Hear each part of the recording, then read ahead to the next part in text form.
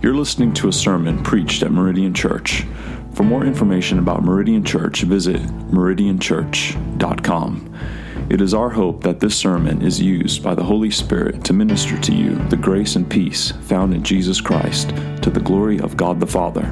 And now, here's your sermon audio. Open God's holy word to the Gospel of John. John chapter 5. Our focus today will be on John 5:30 through 47. I'll be reading verses 18 through 47. John 5, beginning with verse 18. This was why the Jews were seeking all the more to kill him, because not only was he breaking the Sabbath, but he was even calling God his own Father, making himself equal with God. So Jesus said to them, "Truly, truly, I say to you, the Son can do nothing of his own accord, but only what he sees the Father doing. For whatever the Father does, that the Son does likewise. For the Father loves the Son, and shows him all that he himself is doing, and greater works than these will he show him, so that you may marvel. For as the Father raises the dead and gives them life, so also the Son gives life to whom he will. For the Father judges no one, but has given all judgment to the Son, that all may honor the Son just as they honor the Father. Whoever does not honor the Son does not honor the Father who sent him.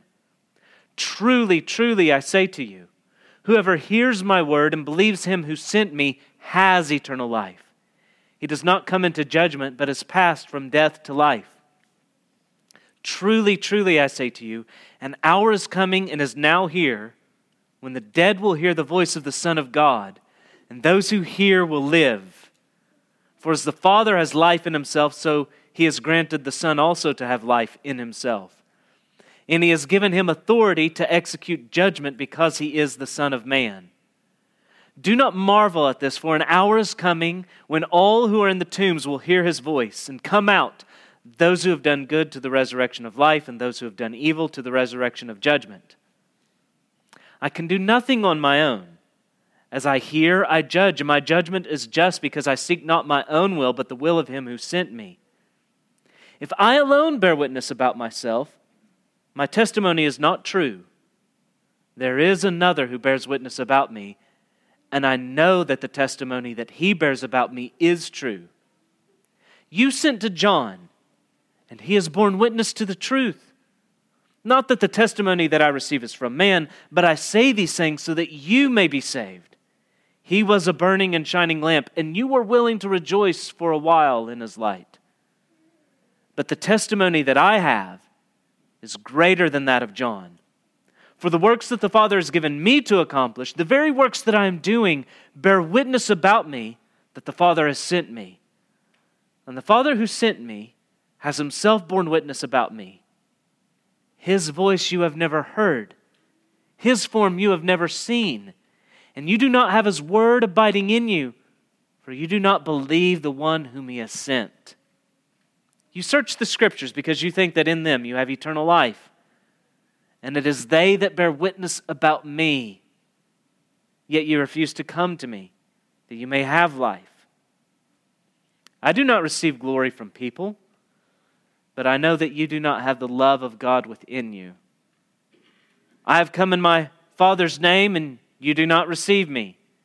If another comes in his own name, you will receive him. How can you believe when you receive glory from one another and do not seek the glory that comes from the only God? Do not think that I will accuse you to the Father. There is one who accuses you, Moses, on whom you have set your hope. For if you believed Moses, you would believe me, for he wrote of me. But if you do not believe his writings, how will you believe my words? This is the word of the Lord. Thanks be to God. Let's pray.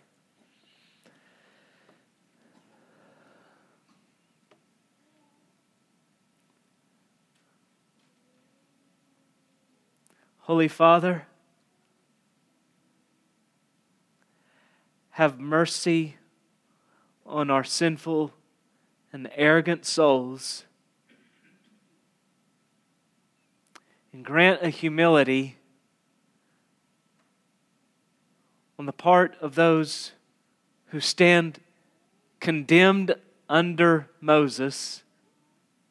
Grant a humility to hear the testimony you bring forth by your word here, the testimony Christ presents, to hear it and receive it.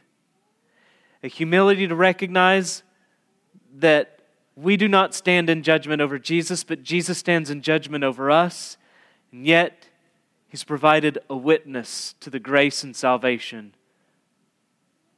that He is. And so grant them repentance and faith. Grant that they would hear this witness and receive it, and believe it, and trust in Christ. And Father, may it freshly wash over us, your people, today. May our faith be freshly kindled, and may we leave zealous to testify of Christ. In His name we pray, amen. C.S. Lewis wrote, "The ancient man approached God, or even the gods, as the accused person approaches his judge. For the modern man, the roles are reversed. He is the judge. God is in the dock. He's quite a kindly judge. God should have a reasonable defense for being the God who prevents war, poverty, and disease. He's ready to listen to it. The trial may even end in God's acquittal. But the important thing is that man is on the bench and God is in the dock." Very true, and yet I think we might say Lewis gave the ancient man too much credit. While our Lord walked this earth, as the Jews were consistently judging Him, they were expressing a sin that has roots going all the way back to Eden. In trying to be like God, we also want to make God like man. We sit in judgment.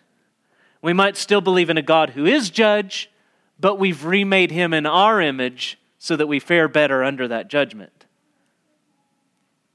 We've tried to flip the court, and Jesus here flips it back right side up. He brings us back to reality. He calls forth witnesses to His identity. But in doing so, it's critical that we realize it is not Jesus, but man who is on trial as Jesus calls forth these witnesses. Man is not without a witness to God, and for this reason, man stands guilty and condemned for rejecting this witness. All have the witness of general revelation. It's a revelation that's given generally, that is, it is received by all men. None escape this witness. The witness of general revelation, which would include creation, providence, God's sovereign ordering of the happenings of this world, creation, providence, and man's conscience, all bear witness. Romans 1:18 tells us that the eternal power and divine nature of God are revealed to man. They are clearly perceived, it says.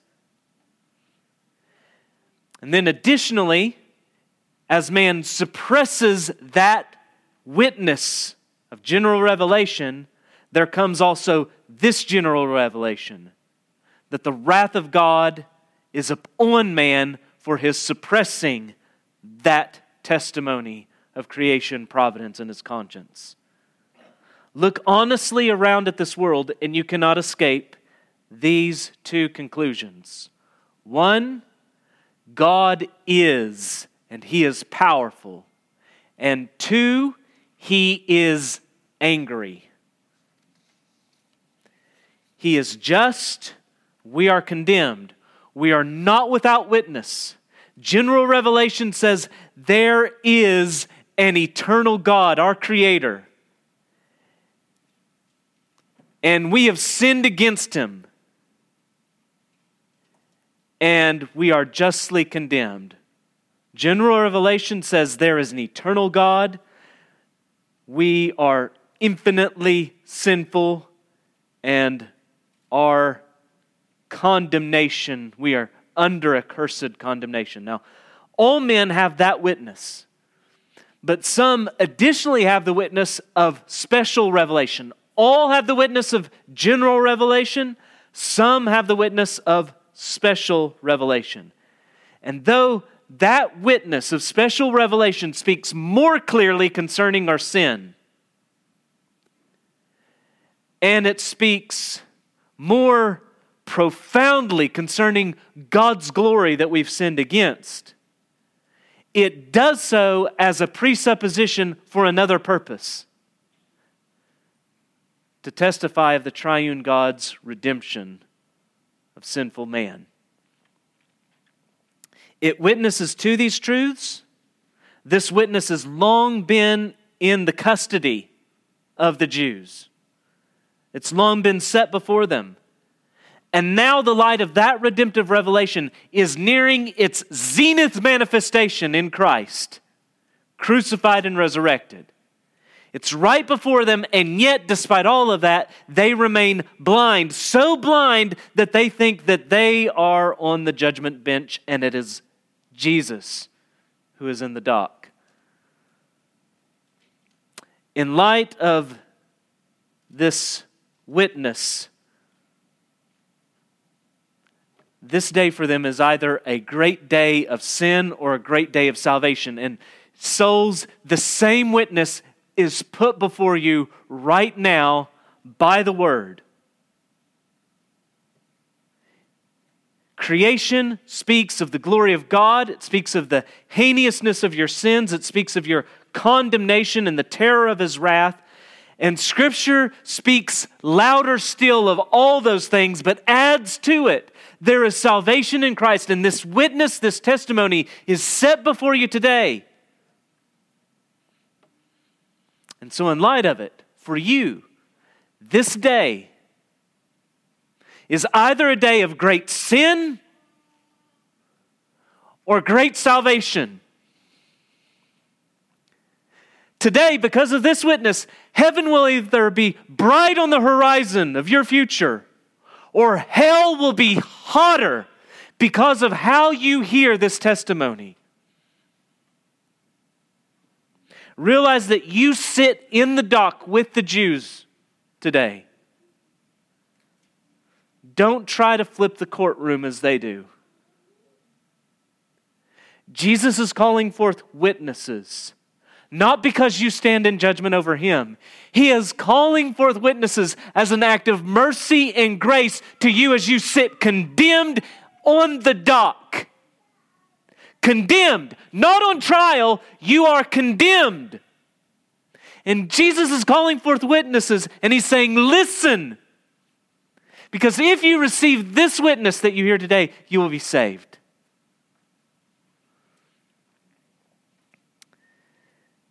Receive Him and there is life. Reject Him and you don't simply remain in your sin is exponentially compounded. Because now you've not only suppressed the revelation of creation, you have rejected the revelation of salvation. How you receive this testimony is a matter of life and death. That's what's set before you. Receive it and there is life. Reject it and there is death. Receive it and you will leave this court. You will leave the court justified. Reject it and you will remain in your condemnation. You will come under greater condemnation. Jesus' words in verse 30 reassert the central claim that's being made.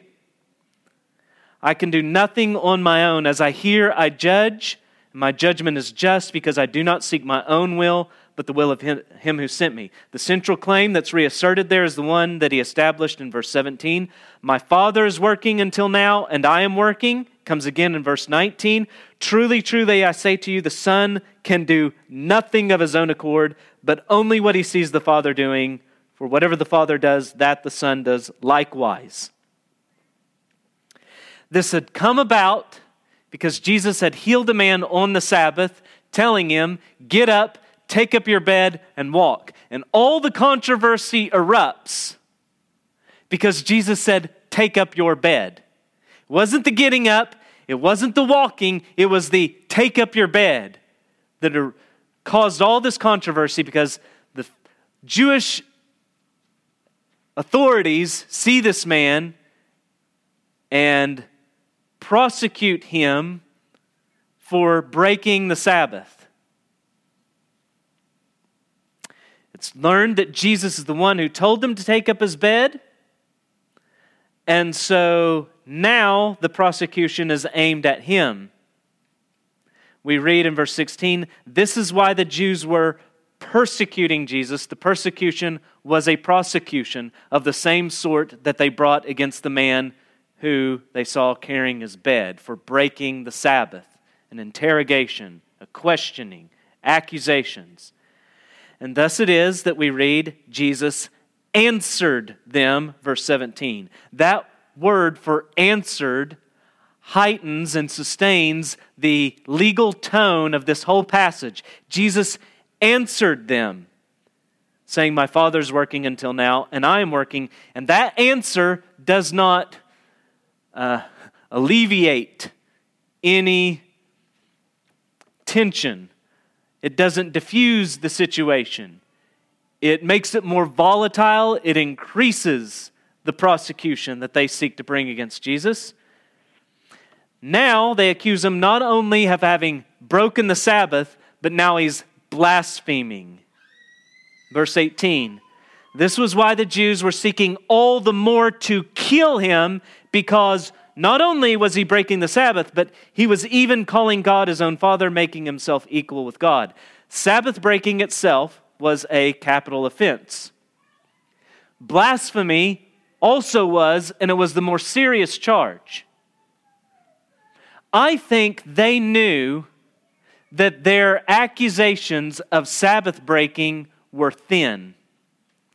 And that's why they never really pushed it the way they did blasphemy.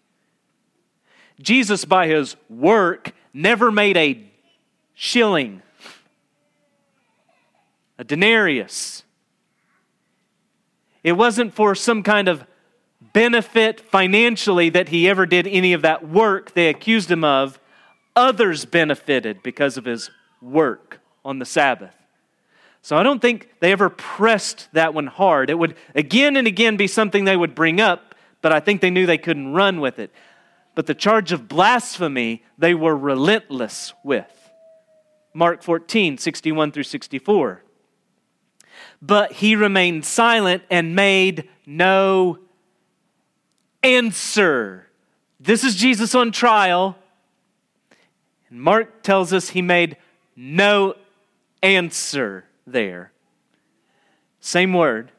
Again, the high priest asked him, are you the Christ, the Son of the Blessed? And Jesus said, I am. And you will see the Son of Man seated at the right hand of power and coming with the clouds of heaven. And the high priest tore his garment and said, what further witnesses do we need? We have all heard his blasphemy. What is your decision? And they all condemned him as deserving death. So this is the same prosecution that they execute ultimately at his crucifixion begins right here. And Jesus answers them again in verse 19. The ESV leaves a word completely untranslated. You don't have it in the ESV. And so let me give it to you with the ESV and the New King James meshed together. Then Jesus answered, same word you had in verse 17. Jesus answered and said to them, Truly, truly, I say to you, the Son of Man can do nothing of his own accord, but only what he sees the Father doing. For whatever the Father does, the Son does likewise. And everything that follows from that point, verses 20 through 47, is all commentary on that central claim Jesus is making. My Father is working until now, and I am working. Whatever the Father does, the Son does likewise.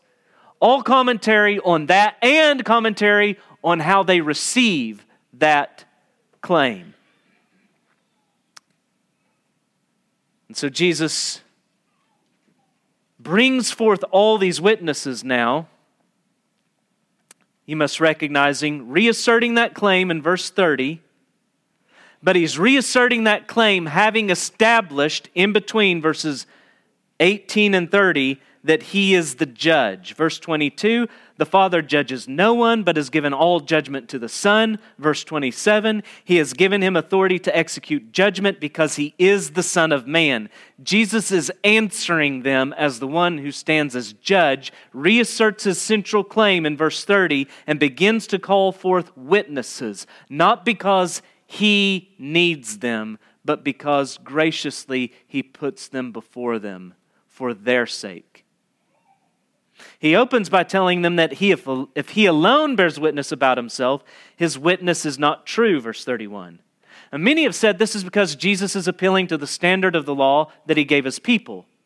Several times we see it, but one instance, Deuteronomy 17, 6 through 7. On the evidence of 2 witnesses or of 3 witnesses, the one who is to die shall be put to death. A person shall not be put to death on the evidence of 1 witness. The hand of the witnesses shall be the first against him to put him to death, and afterward the hand of all the people, so you shall purge the evil from your midst. And so the idea would be, if I bear witness to myself, my witness is not true. The idea would be not that it's false, but that it's legally invalid. It doesn't count if it's alone. I think Jesus is saying something much more profound than that. I think he's not saying, if I alone bear witness, my testimony is invalid in a legal setting. I believe he's saying, if I alone bear witness to myself, my testimony is not true. And the reason he's saying that is because of the central premise he's been laying down. I can do nothing on my own. As I hear, I judge. And my judgment is just because I seek not my own will, but the will of him who sent me. My Father's working, and I'm working until now. The Son can do nothing of his own accord, but whatever he sees the Father doing, he does. The Father's works and the Son's works are inseparable, and so if Jesus alone gives testimony to who he is not the Son, and his witness is not true. Their works are inseparable. Thus the Father is bearing witness to the Son. This all tells you who the another witness is that he's speaking of. There is another who bears witness about me, and I know that the testimony that he bears about me is true. This is the same witness Jesus spoke of in chapter 3, 11 through 13. Truly, truly, I say to you, we speak of what we know and bear witness to what we have seen, but you do not receive our testimony. If I have told you earthly things and you do not believe, how can you believe if I tell you of heavenly things? No one has ascended into heaven except he who descended from heaven, the Son of Man. Who is the we Jesus refers to there? It is in John, the witness or testimony to Christ concerning the disciples' witness always lies in the future. It's true we've seen Philip bring Nathanael to Jesus, Andrew bring Peter to Jesus. That's true. But the witness is largely considered as something future. Not like in the Synoptic Gospels where you have Jesus sending out the 12 and the 70. All of that lies ahead. John 15:27. You also will bear witness because you have been with me from the beginning. Besides the witness of the apostles, the only other witness we see to Jesus on a human plane in the book of John is John the Baptist. He's it. And Jesus will soon make it clear that John the Baptist is not the another witness that he's referring to here. So who is this we? The another is the we, the other party of that we that Jesus refers to in John chapter 3. And the we is this another who works alongside of Jesus. The we is the same entity involved in Genesis 1 when we hear, "Let us make man in our own image." The works of the Father are inseparable from the works of the Son. Let us make man in our own image. And now that same us indivisibly in his working is testifying to Jesus' identity. The another witness is the Father, whose work is inseparable from the Son. In chapter 8, the Pharisees will object. 8:13. You are bearing witness about yourself. Your testimony is not true. And after telling them, even if I do bear witness about myself, my testimony is true, for I know where I came from and where I am going, but you do not know where I come from or where I am going. After telling them that, he goes on to say, I am the one who bears witness about myself, and the Father who sent me bears witness about me. Jesus does bear witness about himself, but he doesn't do so alone. If he did it alone, his witness would be false. His works would be separable from the Father. He would not be the Son. But because he is the Son of God, and his works are inseparable, as he's witnessing, the Father is witnessing. He's witnessing because the Father is witnessing. Later in this gospel, near the end, Jesus will speak of another advocate, referring to the Holy Spirit. And here near the beginning, he speaks of another witness, referring to the Father. So some then examine this closing portion of John chapter 5. And they say Jesus brings forth 4 witnesses. John, the Father, Jesus' own works, and the Scriptures, with the subcategory under the Scriptures being then afterwards specifically Moses. Some will even say 5 witnesses. But I believe what Jesus is saying here is that ultimately, this is what it all hinges on. You have the triune God's witness to himself. No other is qualified. No authority stands outside of God to say, hey, God is who he says he is. Ultimately, you have the triune God's witness to himself. Everything else is subordinate to this. So rather than 4 witnesses, Jesus is saying there is another witness, singular, his Father. And the Father bears witness to his Son by words and works. That's what you have ahead of you in this passage. The Father bearing witness to his Son by words and works. Works done in the power of the Spirit, and words inspired by the Spirit, both testifying to the Son as the Son.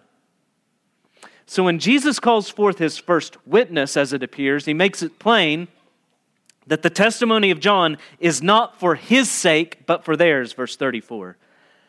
Not that the testimony I receive is from man, but I say these things so that you may be saved. Jesus does not need John's witness. They need John's witness. He tells them, go back to John. You rejoiced for a while as he was testifying to the truth.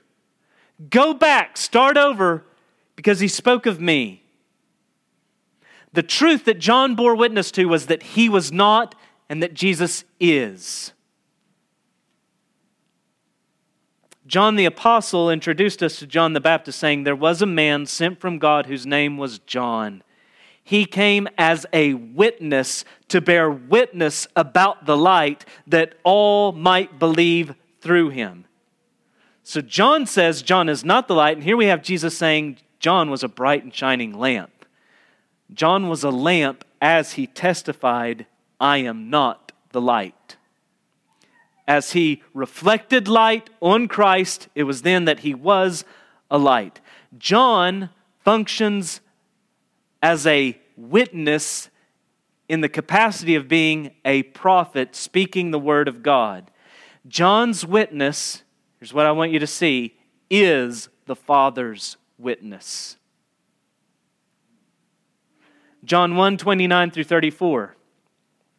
The next day, he, John, saw Jesus coming toward him and said, Behold the Lamb of God who takes away the sin of the world. This is he of whom I said, after me comes one who ranks before me because he was before me. I myself did not know him, but for this purpose I came baptizing with water that he might be revealed to Israel. And John bore witness.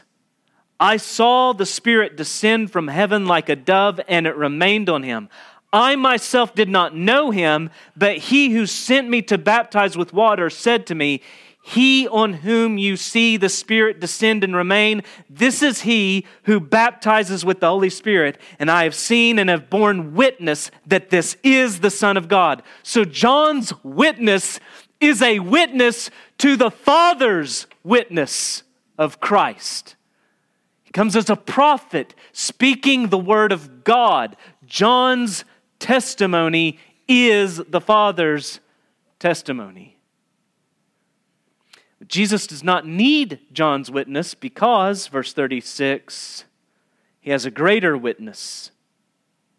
The Father testifies to Jesus directly, or is the greater witness Jesus' works or his Father?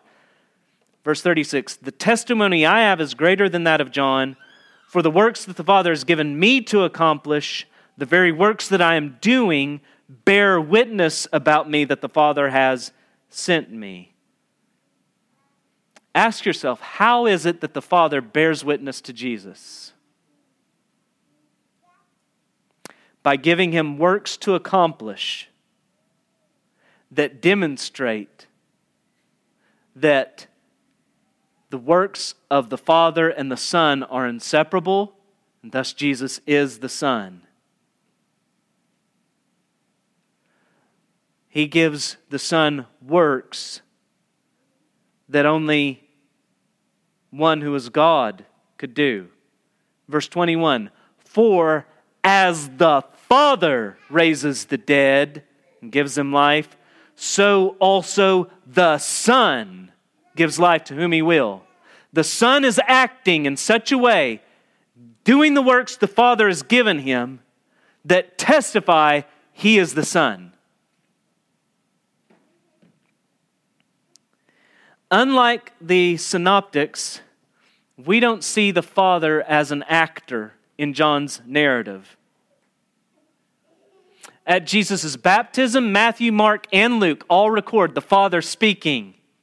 This is my beloved Son with whom I am well pleased.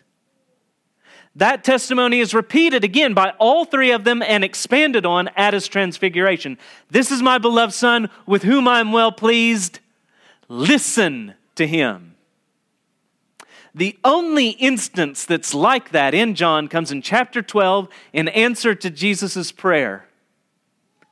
John 12:27 through 29.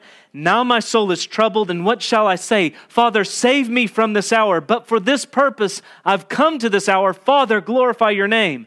Then a voice came from heaven.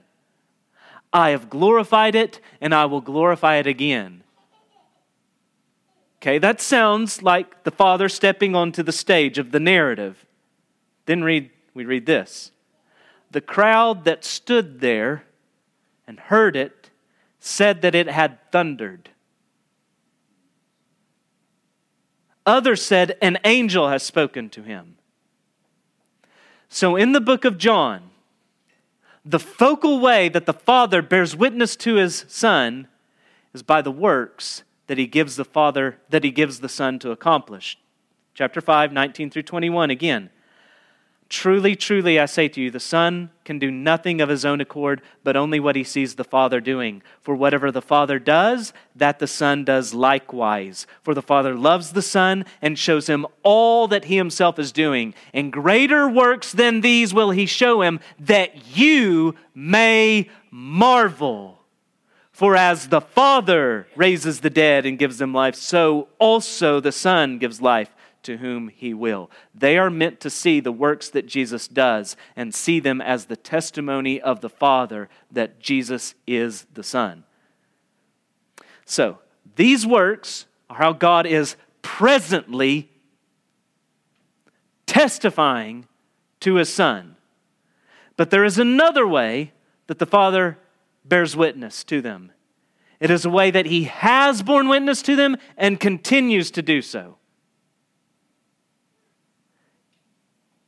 It's a way that should make them more receptive to the way he is bearing witness to Jesus by these works. The Father bears witness by Jesus' works. Verse 36. They bear witness about me that the Father has sent me. So Jesus' works bear witness, but also, verse 37, the Father him who sent him has himself, the Father who sent him himself has borne witness. So the Father is bearing witness by Jesus' works, and the Father has borne witness to Jesus in a way that continues to speak to them. How has the Father done this? The indictment of verse 38 answers how it is that the Father has and continues to bear witness to them, but it comes by way of what we see in verse 37 first. The Father who has sent me has himself borne witness about me. His voice you have never heard, his form you have never seen. So they are not like Moses. They've not heard God, and they've not seen God. And, verse 38, you do not have his word abiding in you. The Father is bearing witness to them by Jesus' works. The Father has borne witness to them by his words. Those words do not abide in them, and it's for that reason that they do not receive Jesus. You do not have his word abiding in you, for you do not believe the one whom he has sent. This is despite the fact that they search the Scriptures, verse 39. They rightly search the Scriptures, and rightly do they search them thinking that there is eternal life in them, but they don't understand that the Scriptures testify of Christ, and the life that the Scriptures hold out is only to be found in Christ.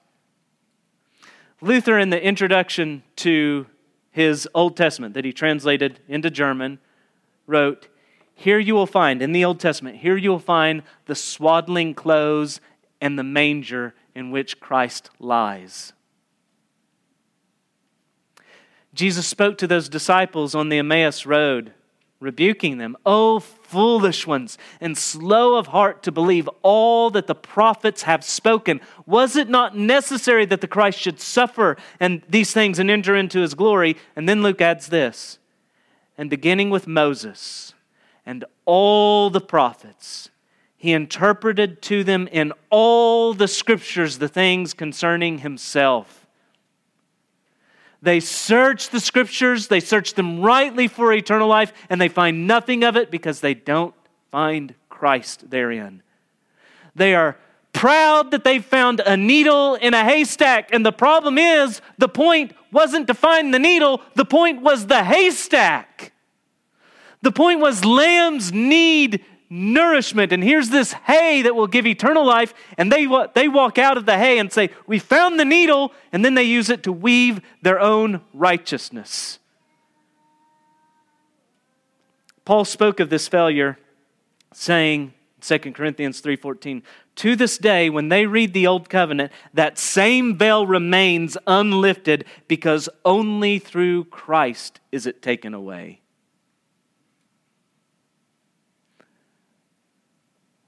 They make their own veil by perverting the Scriptures, blinding them to the Scriptures. So the Father bears witness by the works that He's given Jesus to do. And the Father has borne and continues to bear witness to them by the words that He's given them. They do not see the significance of the signs. They do not get the meaning of the message. Why?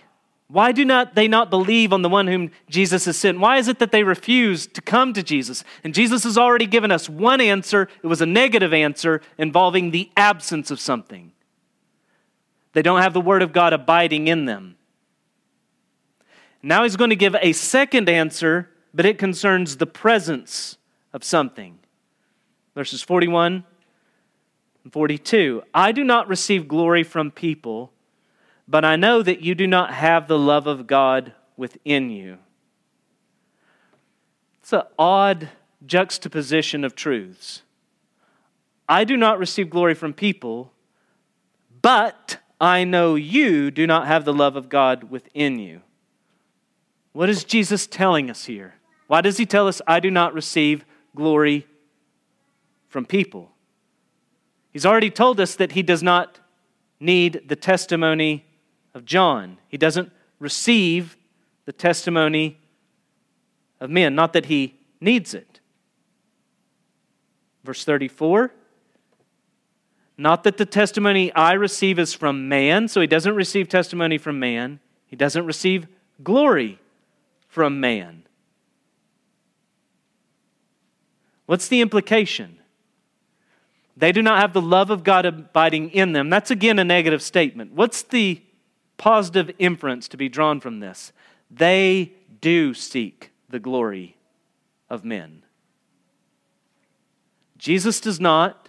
He doesn't need the testimony of men. He doesn't need glory from men. That's what they seek.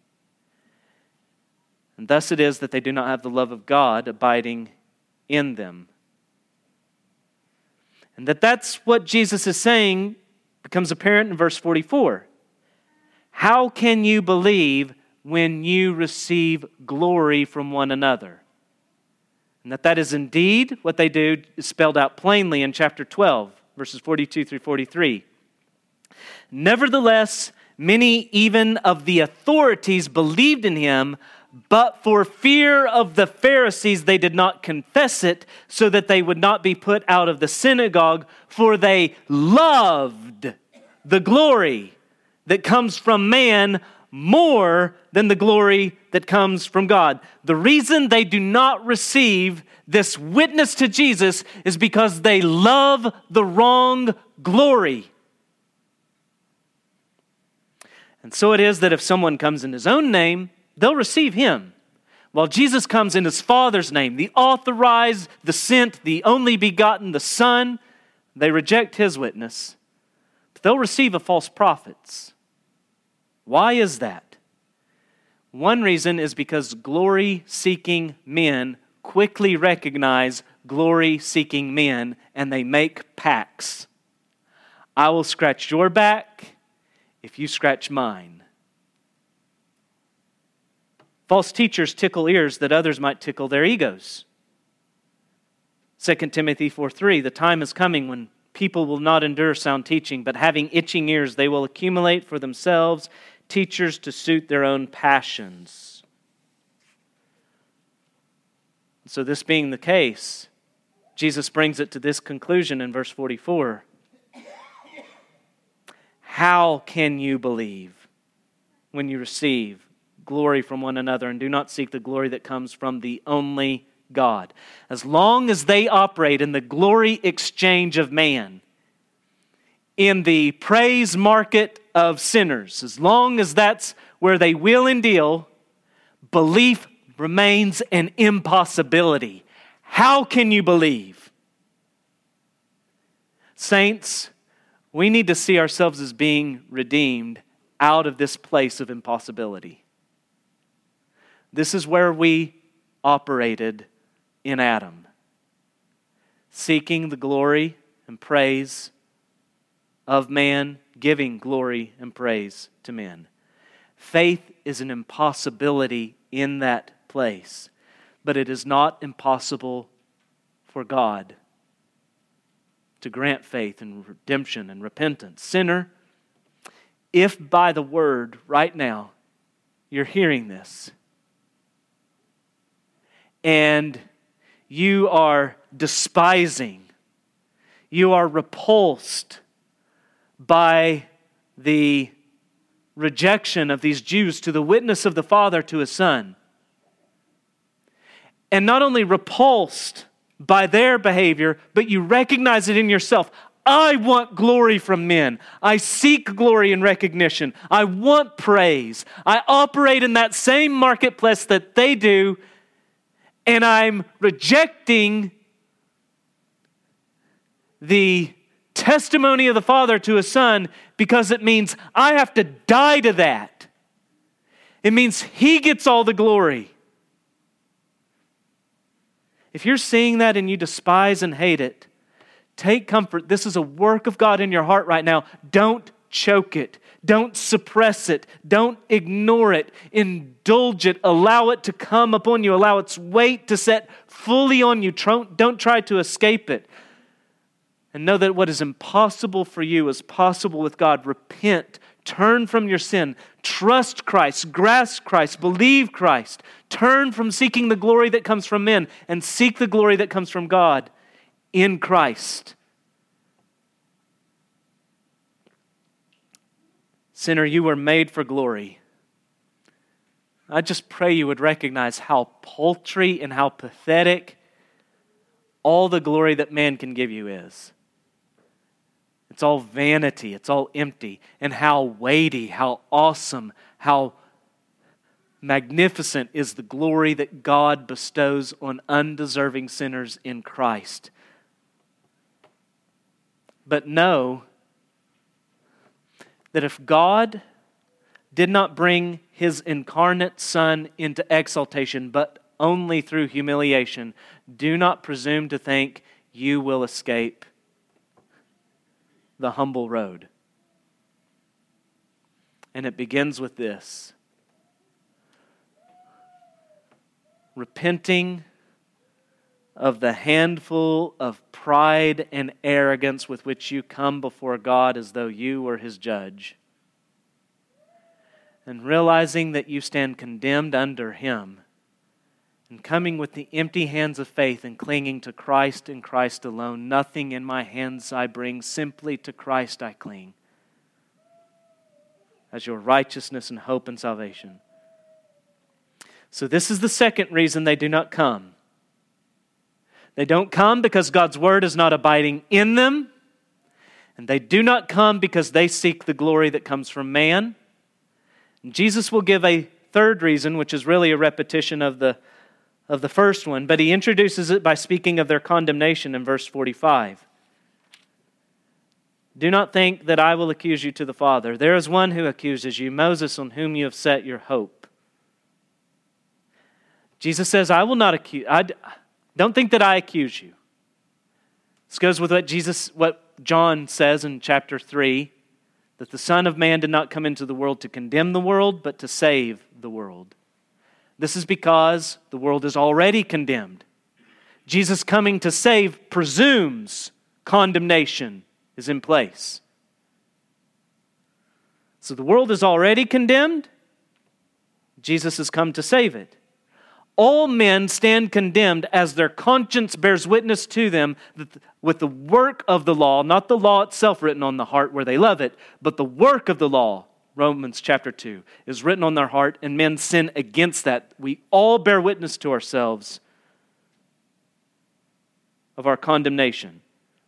But the Jews additionally received special revelation of the law of God through Moses, and through that law, Moses not only testifies to their need of a Redeemer, he testifies to the Redeemer that they need.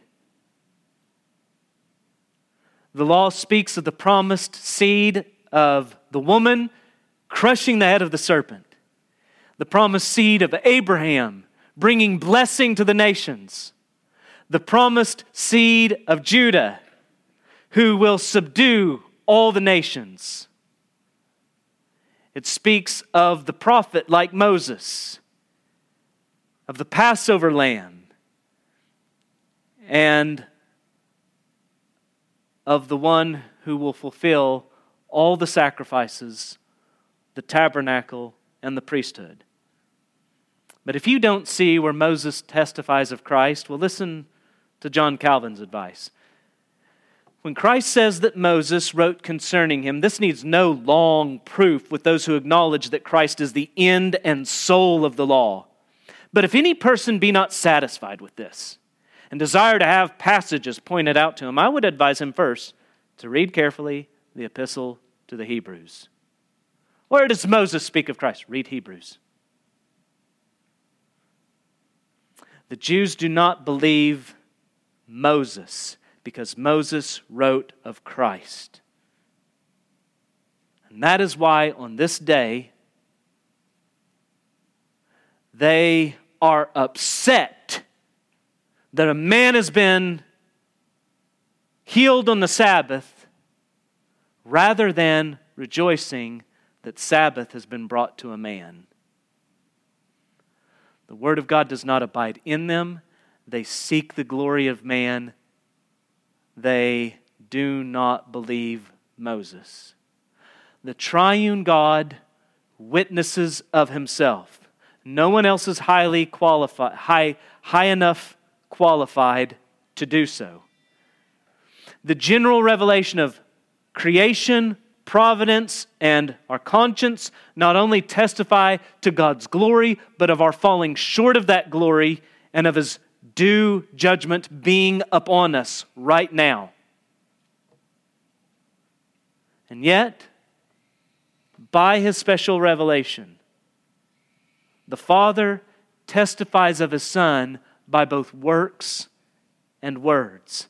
This testimony is set before you today.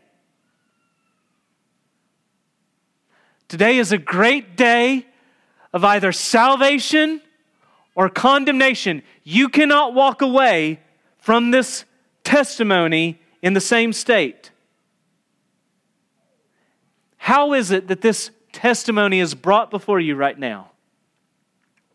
By Spirit-wrought words testifying to Spirit-empowered works. The testimony of the Father that the Son is the Son. John 15:26-27, when the Helper comes, whom I will send to you from the Father, the Spirit of truth, who proceeds from the Father, He will bear witness about me. And, this is specifically spoken to the 12, you also will bear witness because you have been with me from the beginning. You will testify about me as I send my Spirit upon you because you've been with me for this purpose. So the Spirit bears witness to the apostles who bear witness to the world by the Word inspired by the Spirit sent from the Father. John will close his account of the crucifixion writing, He who saw it himself, he who saw it has borne witness.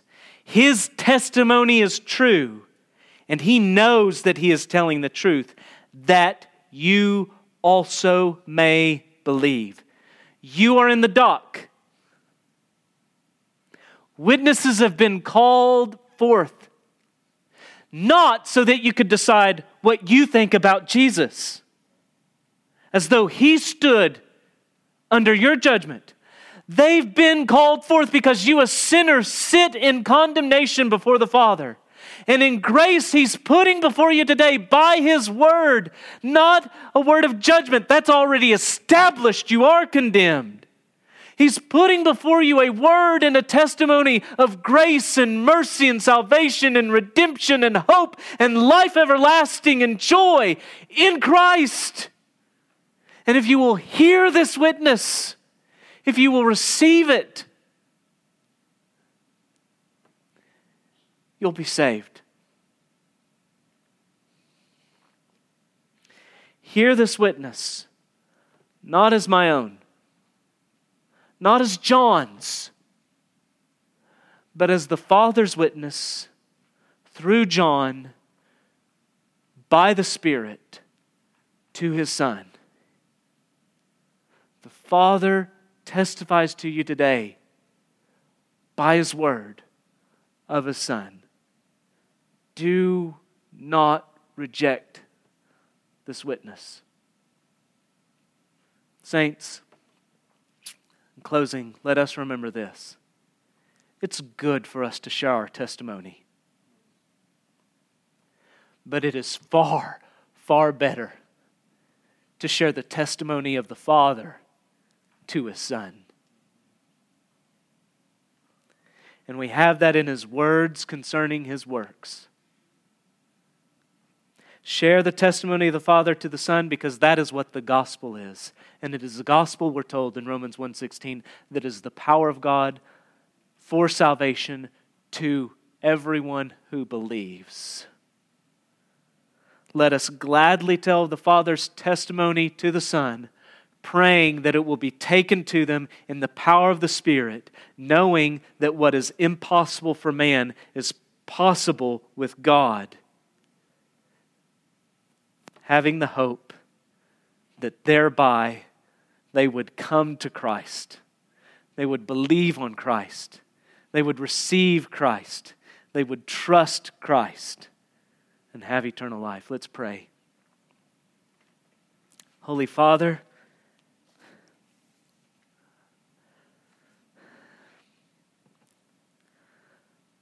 what a wondrous thing is your word.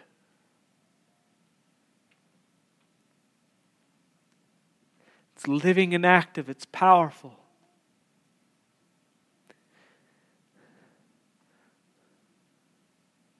We deserve only the testimony of general revelation that an all-glorious God is justly angry against us. And oh, the marvel that you have spoken to us, you've witnessed of your Son. You've given us eyes to see and ears to hear, hearts to receive, fertile soil in which the seed of the gospel grows and out of which eternal life blooms. Father, thank you for this witness and this testimony. Father, we would plead for those who are here, our children, our friends, those who might be among us, covenanted with this body, but they're really pretending. They don't really know you. Father, we pray and we cry out. They would not worry about the praise and glory from men. They wouldn't worry about others think about them. That they wouldn't love that, but they would love the glory that would come in Christ and clinging to Him as their righteousness and hope. Give them hearts to receive this witness and testimony now. Father, give us boldness as we leave and joy to spread that seed. Joy to tell of your testimony to your Son. Hopeful that your Spirit would take it and make souls new. Father, may we see that harvest. May we see your Spirit work. We pray all of this in Jesus' name. Amen. Thank you for listening to this sermon audio from Meridian Church. Please feel free to share this resource with others. We only ask that you do not alter the content in any way. Again, you can find more resources at meridianchurch.com.